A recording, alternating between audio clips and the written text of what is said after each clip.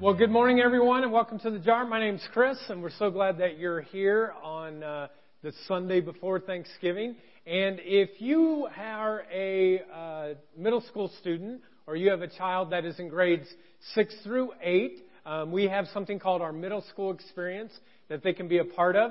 And in the back right corner down here on the main level is Dawn Richmond, who's our student ministry director, and you can go there and she'll escort you to the elevator. If you're up in the balcony and you're in grade 6 to 8, if you'll go up the stairs here in the right corner, they'll meet you at the elevator, and they'll have a wonderful experience there. They'll be in the studio theater, and so afterwards, parents, just remember, you got to go pick them up, okay? We are not keeping your middle school students. All right, so if you want to go to that, that would be great.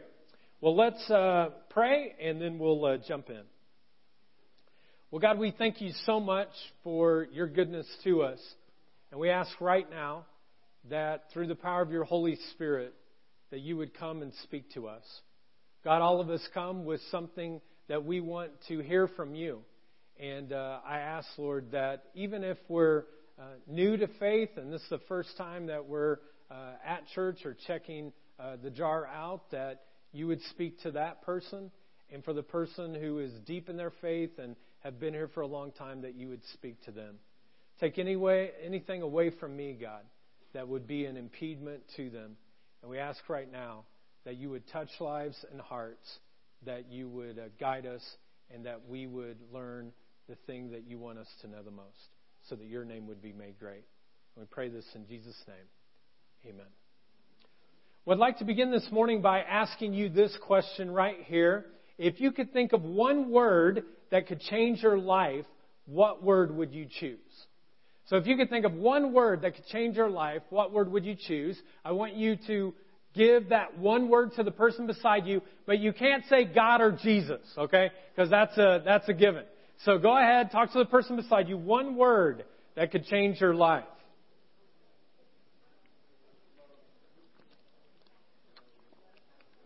Okay, is anyone brave enough to share your one word out loud? Just shout it out, okay? Whoa, hold on, one at a time. Go ahead. Faith? Faith, okay. Anything else? Love, okay? Money! Money, money, money, money! Yeah, we had somebody yell in the first one, the lottery! You know, like, that was going to do it. Anyone in the balcony? One word. Obey, okay. So all of these words are important. They all can impact our life. But what I want to talk about today is this particular word. Not those words.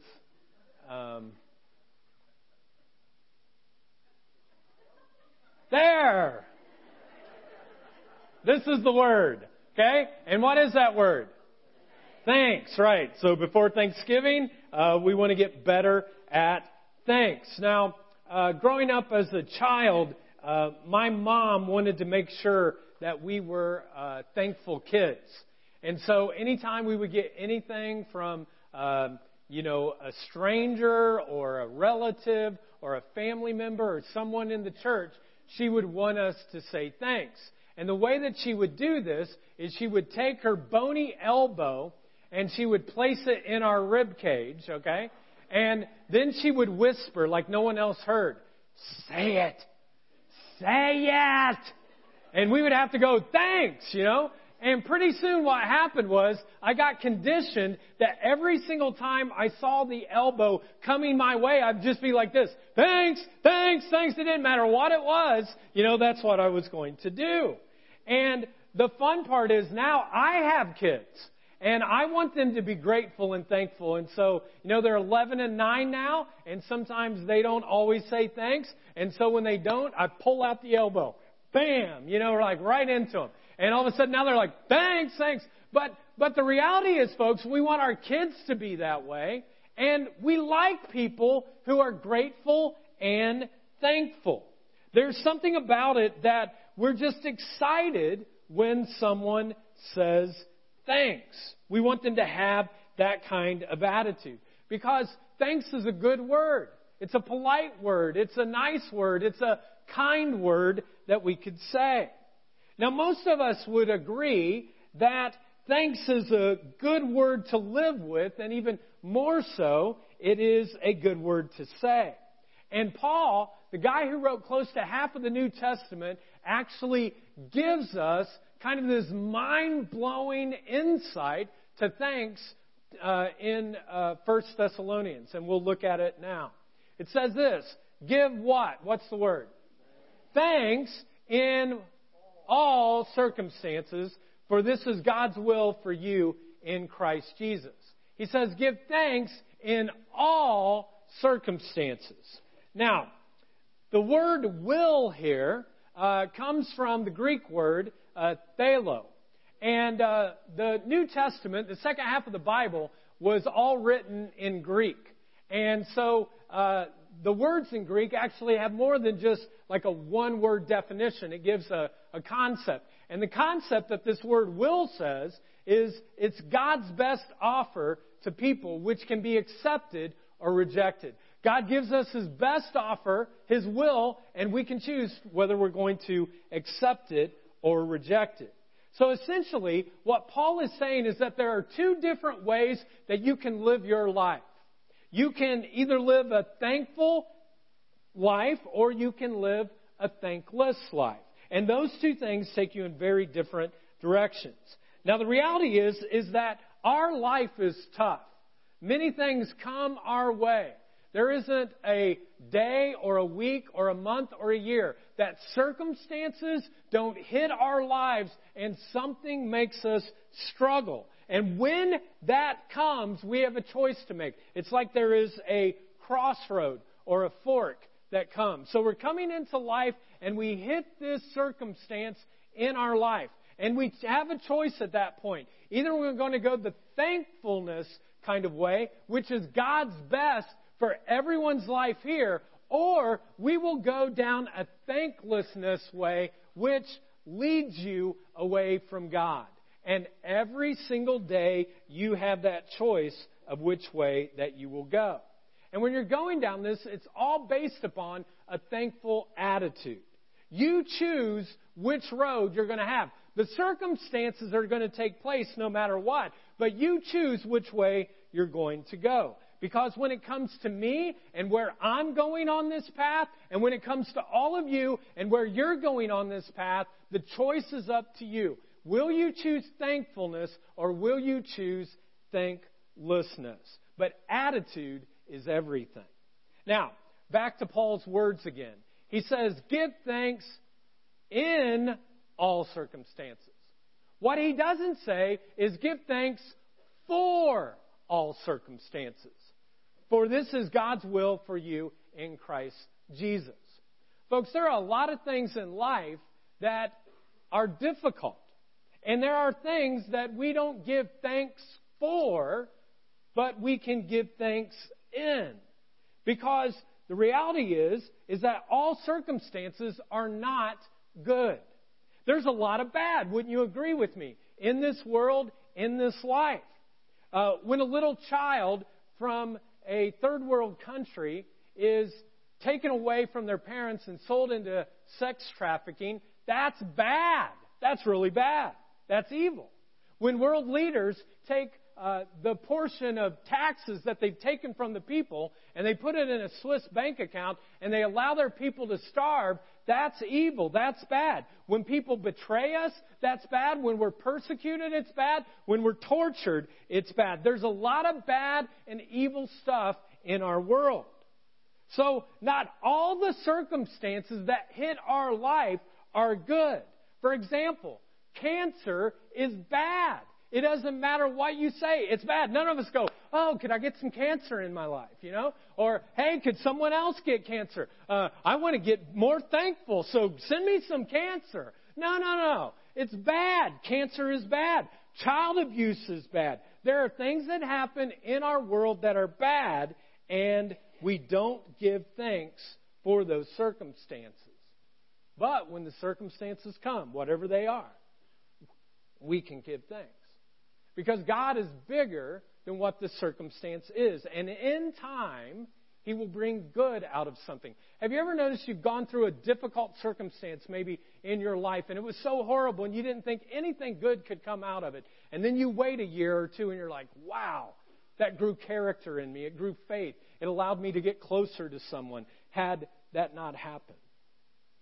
Today, maybe you're going through a circumstance in your own life, and you're feeling the pain of that circumstance. You're feeling the hurt of that. And maybe you have doubts that you can give thanks in the midst of it. And some of you might be asking this question this morning. God, can you really bring good out of a bad circumstance? Can God really bring good out of a bad circumstance? Well, I want you to know He can. For example, let's think of the crucifixion. Jesus dies on a cross. Was that bad? Yeah. Like it was really, really, really bad. It was horrible. They beat Him. They spit on Him. They nailed Him to a cross. They put Him on a cross, Jesus on a cross, to have a shameless criminal death. But did God bring any good out of that? Yeah. Like the salvation of the entire world. And if you're like, I don't even know what that word means. It means to be made whole or complete. When Jesus came, He said, I want to make all things whole and complete in your life while you're here on earth and as we get to the point of when you would be in heaven. Because God specializes in bringing good out of bad. For example, the night before Jesus actually goes to a cross and is killed upon the cross, it's really weird what Jesus says sometimes when you think of the circumstances going around. Because the night before, this is what He says. Jesus took some bread and He gave what? He actually gives thanks and He broke it. And what people didn't realize, that's exactly the thing that's going to happen to Him the next day. He is going to be broken, and He gives thanks to God for that, because He believed that no matter what the circumstance was, there could be good that comes out of it. Another time, one of Jesus' closest friends, a guy by the name of Lazarus, has died. It's one of His best friends, and Jesus gets there, and we find out that he's been dead for 4 days. And Jesus is so overwhelmed. It's the shortest scripture in the entire Bible. It just says that Jesus wept. He was so sad. And then He does something that you wouldn't expect. He prays, and the first words that come out of His mouth are this. Jesus said, Father, I what? Next two words. Thank you. What? Your friend's dead, and the very first thing you do is you say, Father, I thank you that you have heard me. He says, thanks. In the wake of pain, in the wake of loss, in the times that were so unexpected, Jesus had a thankful attitude. And it's this idea of thanks in all circumstances, not for all circumstances, but in that He teaches to the disciples, and He longs and desires for you and for me to walk in that same light. Because living a life of thankfulness is what God says is the best way to live. And this kind of leads us to our big idea this morning for you to live out this week, and it's this. Say thanks, it could change your life. As you walk through your day, if you're able to be thankful and grateful, if you say thanks, it actually could change your life. And I've seen it with so many people who maybe were thankless and ungrateful, and then it turned around simply by being able to say the word. Now, we're not just saying the word alone, though. We actually want to live a lifestyle of thankfulness. I mean, you don't want to be like me with my mom in her elbow. You know, it's like coming, like, thanks, open the door, thanks, go to the restaurant, thanks, go to the B&B. Nobody said it, you know. Go to the B&B, you say thanks, you know. Instead, what Jesus is saying is that I want you to have a thankful lifestyle, a thankful heart, a thankful mind. And there's a story that we're going to look at today about Jesus teaching His disciples, learning to live a life of thankfulness. And He gives an example of a powerful kind of miracle that He does in the midst of this. Now, before we get to the story, I want to kind of give you a context or kind of the background of what's going on. When Jesus comes onto the scene, folks, no one is following him at the age of 30. And he reaches out to a guy named Andrew, who we're going to talk about today, and he says, I'll follow you, and so does his brother Peter. And pretty soon, a few other people do, and a few others. And eventually, though, this thing kind of like explodes, and there are like thousands and thousands of people that are following him. And there's so many people that are following him that Jesus realizes, I have to have a place that they could actually all hear me. So he goes up on a hillside, and this is where our story begins. It says, when Jesus looked up, he saw a great crowd coming toward him. We actually know that he had 5,000 men that were following him. So if you had the women in there and you had some kids, you might be at 15,000 people or more. So this is a large crowd coming to him. And he said to Philip, where shall we buy bread for these people to eat? Wouldn't you have liked to have been Philip that day? What are you asking me? I'm following you, dude. And why did Jesus ask him? Because this area was Philip's hometown. This is where he was from. He knew all of the places to get the food. You know, he knew every McDonald's and every Pizza King, you know. Like, he knew where he could get some stuff to feed these people. And that was their best bet. But look at what Philip responds to him. This is what Philip says. It would take almost a year's wages to buy enough bread for each one to have a bite. He's kind of like, Jesus, I don't know if this is a really good idea. Because this is what happens. He focuses on what they lack, what they don't have, and it makes sense. Now you might say, well, why doesn't he have more faith? Well, you put yourself in Philip's place. 15,000 people, they're hungry. They've been following him. Jesus says, what are you going to do? And he's like, I don't know. Don't ask me. And do you know why this was so difficult for Philip? Because 70% of the people that were following him, 70% of the people in that day would have been at extreme poverty level.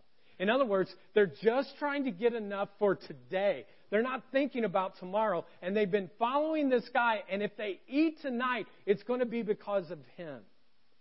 70%. Scarcity was what the world was all about within this time. I mean, obviously, they don't have enough resources to feed all these people. And so Philip's like, hey, Jesus, you crazy, man. You crazy.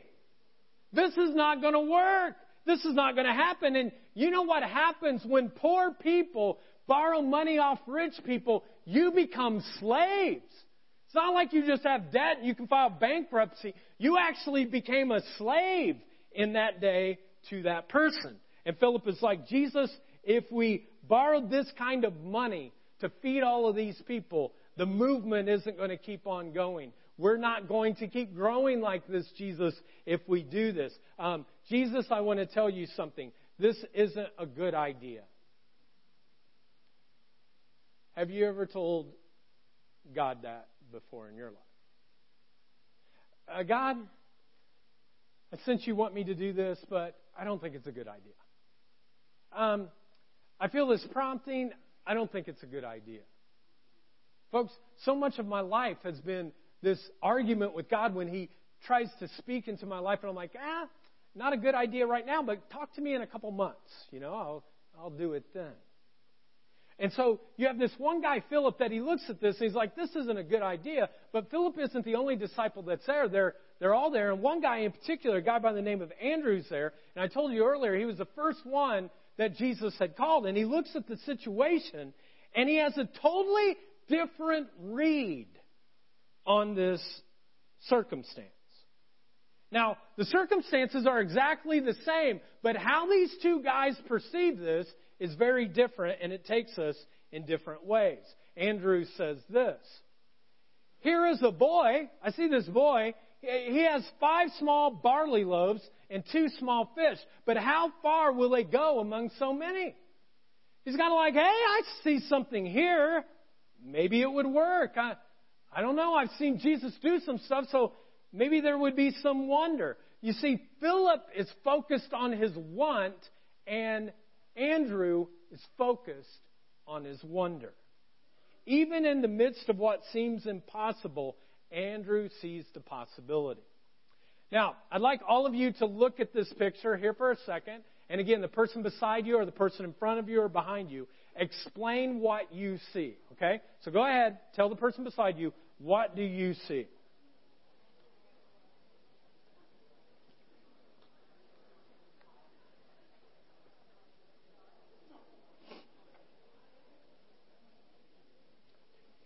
Now, I have a feeling that if you were really, really honest and you weren't in church, many of you, I would say half of you, would actually say, that's half empty.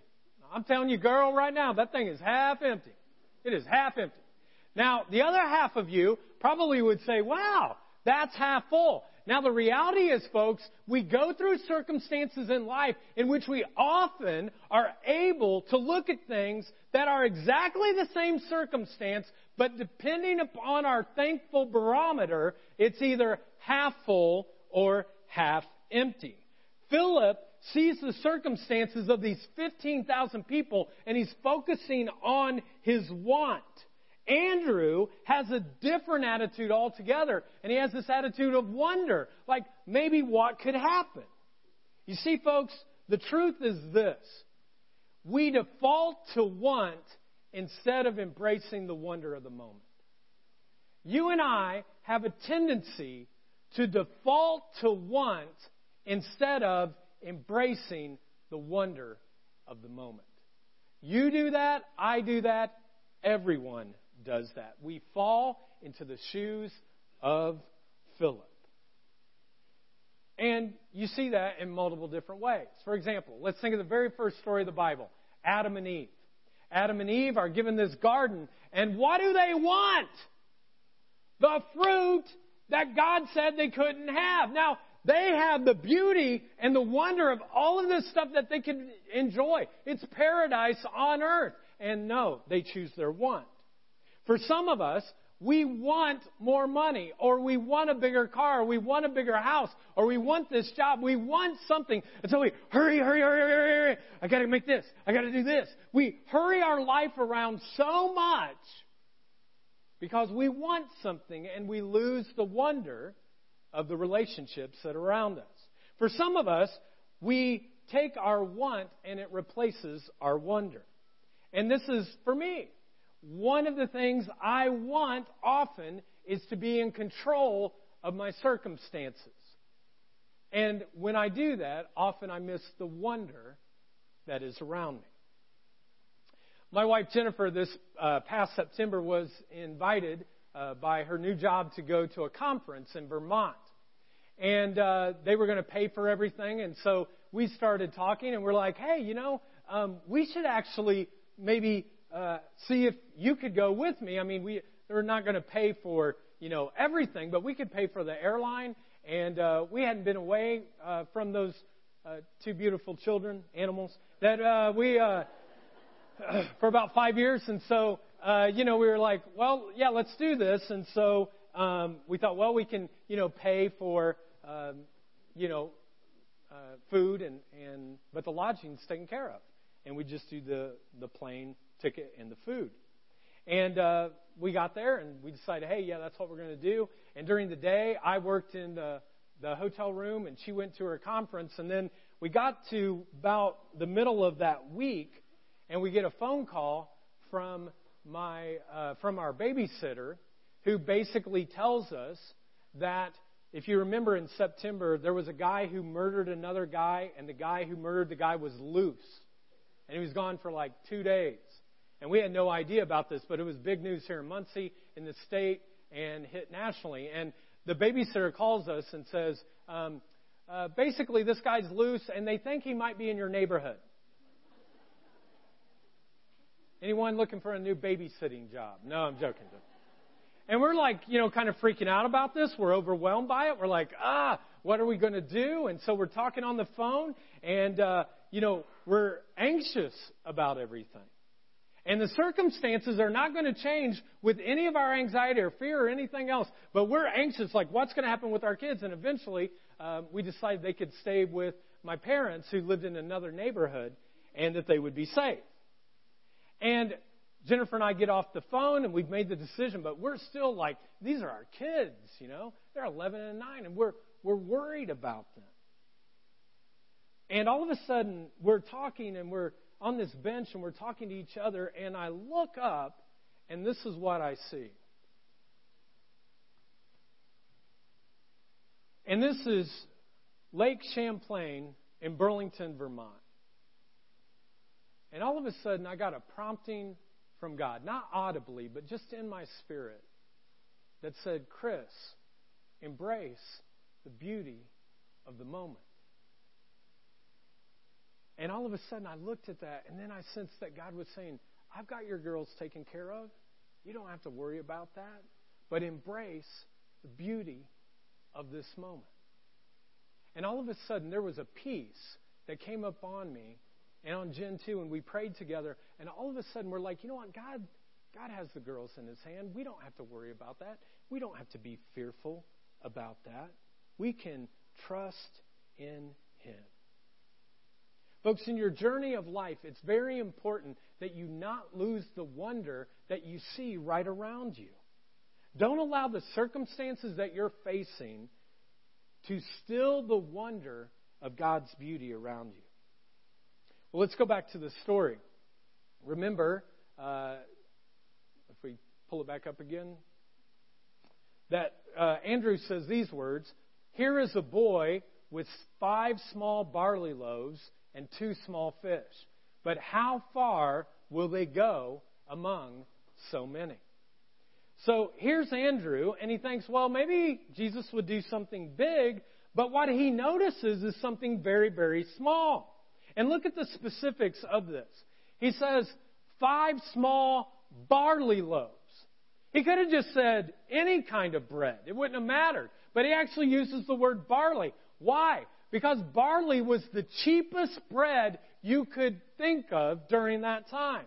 And then he goes on to say, and 2 small fish. So he's not talking about Alaskan salmon that weigh 50 pounds. He's talking about sardines. So basically this little kid has some nasty bread and 2 little sardines. And Andrew, because he's been around Jesus enough, he starts wondering, like, well, maybe they could do something with that. It's very, very ordinary meal. It's a poor man's meal.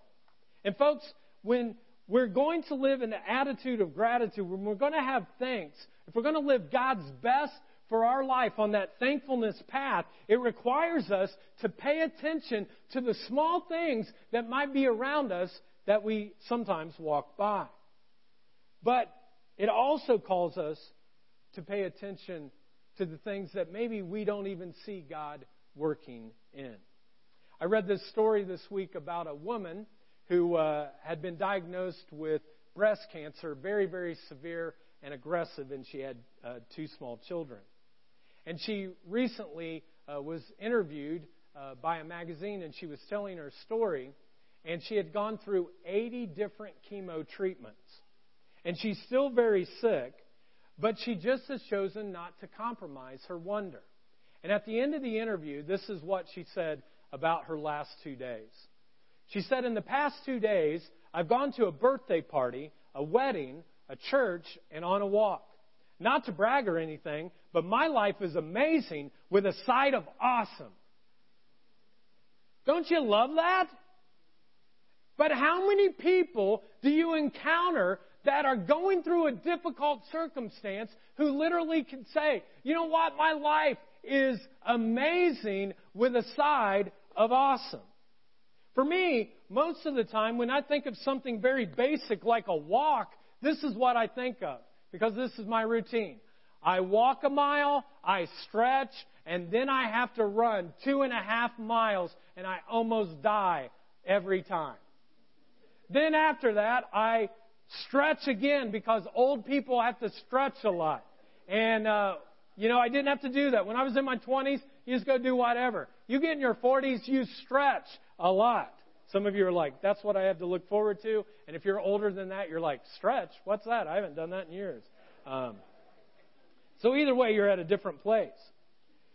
But folks, this woman lives with wonder, even though the circumstances in front of her are extremely difficult. And folks, wonder is that means by which we open ourselves up to God and allow Him to work within our lives. I experience the best of my life.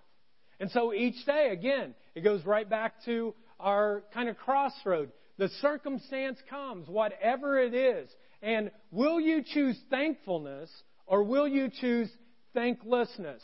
Are you going to choose God's best for your life? Which the best for your life, folks, is to live a life of gratitude. Or will you go down that thanklessness where it always leads you away from God? And we choose that every single day. So my question for you is, which path are you on?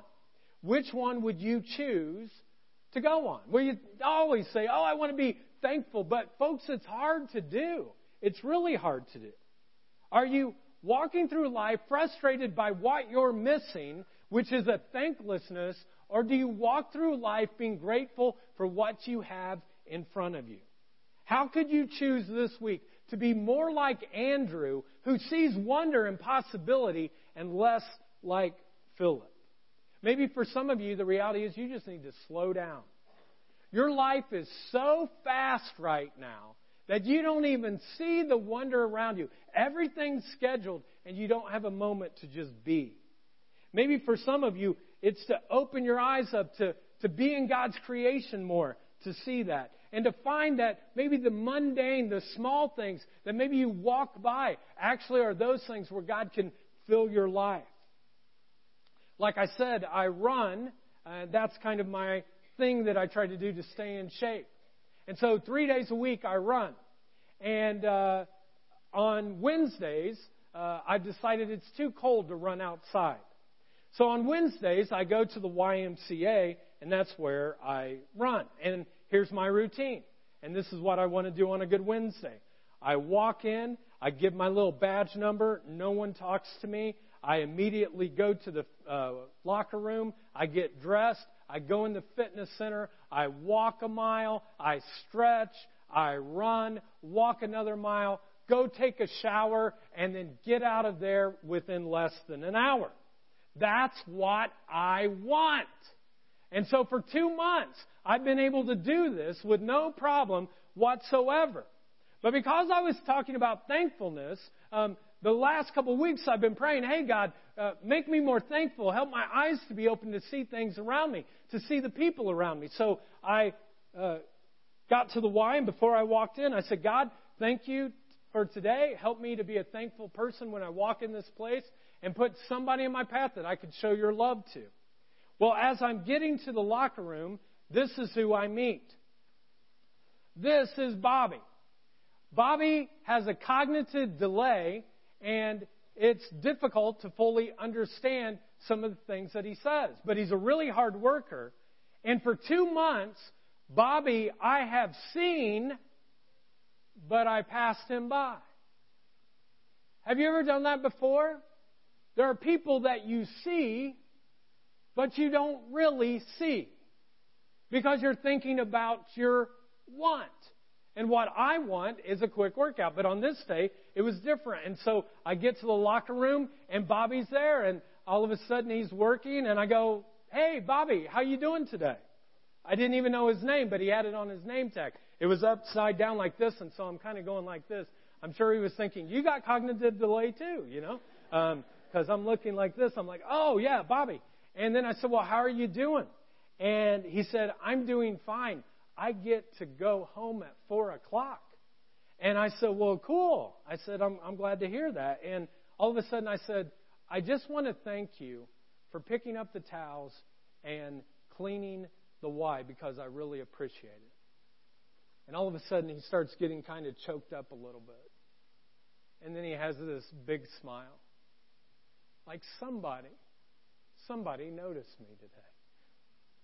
And I leave from the locker room, and I go into the fitness center, and I'm about 30 minutes into my workout when all of a sudden I look around. There are 6 other people who are working out as well, and Bobby walks in, and he starts picking up towels that people have left, or he picks up the cleaning solution bottles that nobody puts back to where it's supposed to be to take care of the fitness stuff, and he's picking it all up, and I notice nobody really reaches out to him. I'm finally done with my workout, and I walk up, and there's a little bottle there, and I pick it up, and I go, "Here, Bobby, I just want to thank you so much for what you do for us." And again, this great big smile. Now, folks, I don't deserve anything of a clap or, "Oh, look at our pastor, he's so amazing." Because you know what? For 2 months, I walked by him every single time. Because what I was focusing on was my want, not the wonder of what God might do within that particular moment. Well, the story on the hillside finally ends, but it's not just with wonder, but it actually goes back to gratitude and thankfulness. And we're able to see the world differently, and this is how it ends. Jesus then took the loaves. Remember those 5 barley pieces of bread. And what's He do? What's the next 2 words? What did He do? He gave thanks and distributed to those who were seated as much as they wanted. He did the same with the fish. Those 2 sardines, He gives thanks. When they all had enough to eat, He said to His disciples, "Gather the pieces that are left over. Let nothing be wasted." So they gathered them and filled 12 baskets with the pieces of the 5 barley loaves left over by those who had eaten. Now, I was thinking about it. If I'm in Jesus' shoes, I think what I would do is break the bread, pass out the fish, and let's see how well the multiplication happens. Because I don't want to say thanks on the front side and then feel very embarrassed when everybody's like, "Dude, there's 15,000 of us and you got 2 sardines. Where's it at?" See, I'm the kind of person who has a tendency sometimes to wait and pray until after the cancer is cured, until after the need is met, until after people are fed, until after the child is healed, until after the broken heart is mended. And then once something happens that's good, then I'm easily able to say thank you. But Jesus is not that way. Jesus doesn't roll that way. The way Jesus rolls is before anything happens, He gives thanks to God. Jesus gives thanks to the Father. He breaks the bread. He passes it out. And the Scripture says that people are around there looking like, "Is there going to be enough? Is there going to be enough?" Well, just to let you know, there was leftovers with Jesus. There was actually how many baskets left? 12. He had 5 pieces of bread and 2 fish, but in the hands of Jesus, it was more than abundant for it to be taken care of. And I think there were some people in that crowd that were thinking about this, and they're like, "It's happening." And some of you are like, "What do you mean it's happening? What are you talking about, Chris?" Well, there was a guy that preceded Jesus. It was his cousin. It was a guy by the name of John the Baptist. And before Jesus even came on the scene, John starts talking about what Jesus is going to do. And one day, he said these words. He said, "We all live off His," that is, Jesus' generous bounty, gift after gift after gift. Folks, what Jesus knew is that all the wonder leads to God. All gifts lead to the giver.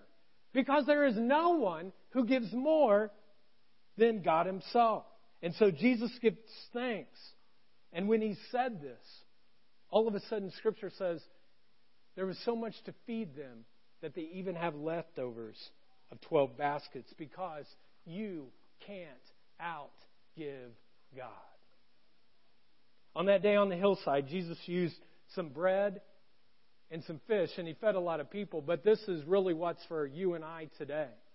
He gave a profound statement, folks, of what His kingdom looks like. That if you choose a thankfulness path of being thankful to God, you learn about who this King is. That it's grace upon grace, gift upon gift. And the more we live with wonder, the more that we have thankfulness and gratitude in our heart, we learn to understand the King of our heart, the one who created our heart and our being. So let me just close with this question. When you look at this graph, this crossroad of thankfulness and thanklessness, if you had to write down a percentage of how much of your life Do you live with thankfulness and God's best for your life? What percentage would it be? 10%? 30%? 50%? 90%? And in the same way, how much do you live with a thanklessness that leads you away from God? And you're always thinking about your want and what you don't have rather than what God has blessed you with. Now, to try to help you to be able to have a more thankful attitude, when you walked in today, in your cup holder, you should have received a little notebook like this. So I'd like you to pull it out. And if you don't have one, raise your hand, and one of our people will get that for you. There's some up here, but you may not want to go. But I'd like you to pull it out, so go ahead and just raise your hand. We'll get this to you. This is worth the price of admission. So like if you fell asleep during some part of it, which I heard some... No, I'm joking. What you can do is we can actually get it all together by just doing this at the very end. So when it comes to thankfulness, how thankful are you? How much do you think your spouse, your friends, your family, total strangers, how many times do you notice the bobbies in your life and you're asking God to put people in your life so that you could be thankful?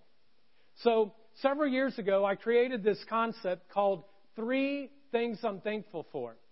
And we would just give this little memo pad to people and we'd say, I am thankful for. And then you open up the first page. So open up the first page, everybody. And you write down 3 things you're thankful for. Big things, little things, in-between things, whatever it is, you write it down. And you do this each night before you go to bed so that as you're going through your next day, you end your day being thankful and you wake up being thankful. So what I'd like you to do right now, we'll give you some mood music, is I want you to fill out your first page because you're more likely to do it tonight if you do it right now. So I'd like you to write down 3 things that you're thankful for, whatever it is. Go ahead.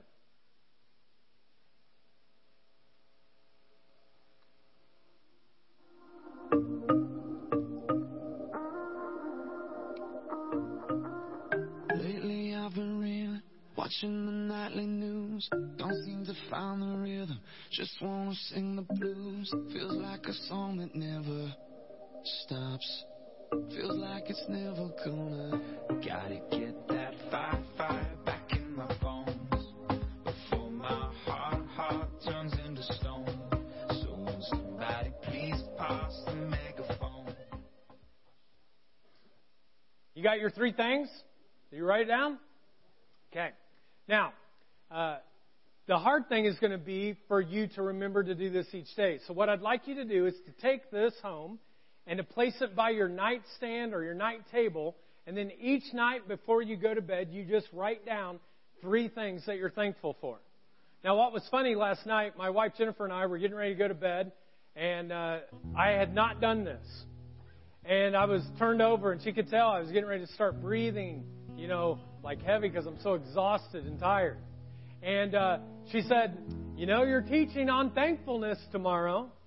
And so I pulled it out and I wrote down my 3 things that I was thankful for. And I went to bed with a thankful heart. And I woke up today with a thankfulness that oozed out of me. Not because circumstances in my life had changed or were different, but because who I was thinking was different. So what I want to challenge you to do, starting today until the end of the year, is that you place that by your nightstand or a table and you just write down 3 things you're thankful for. And I'm telling you, it will change the trajectory of your life. Because when we live a life of thanks, we get to understand who is the King of our heart. And we're able to see the good things that He gives to us, that He never lets us down because He's so good to us. And so I'm going to invite you to stand now as the band closes us with a song.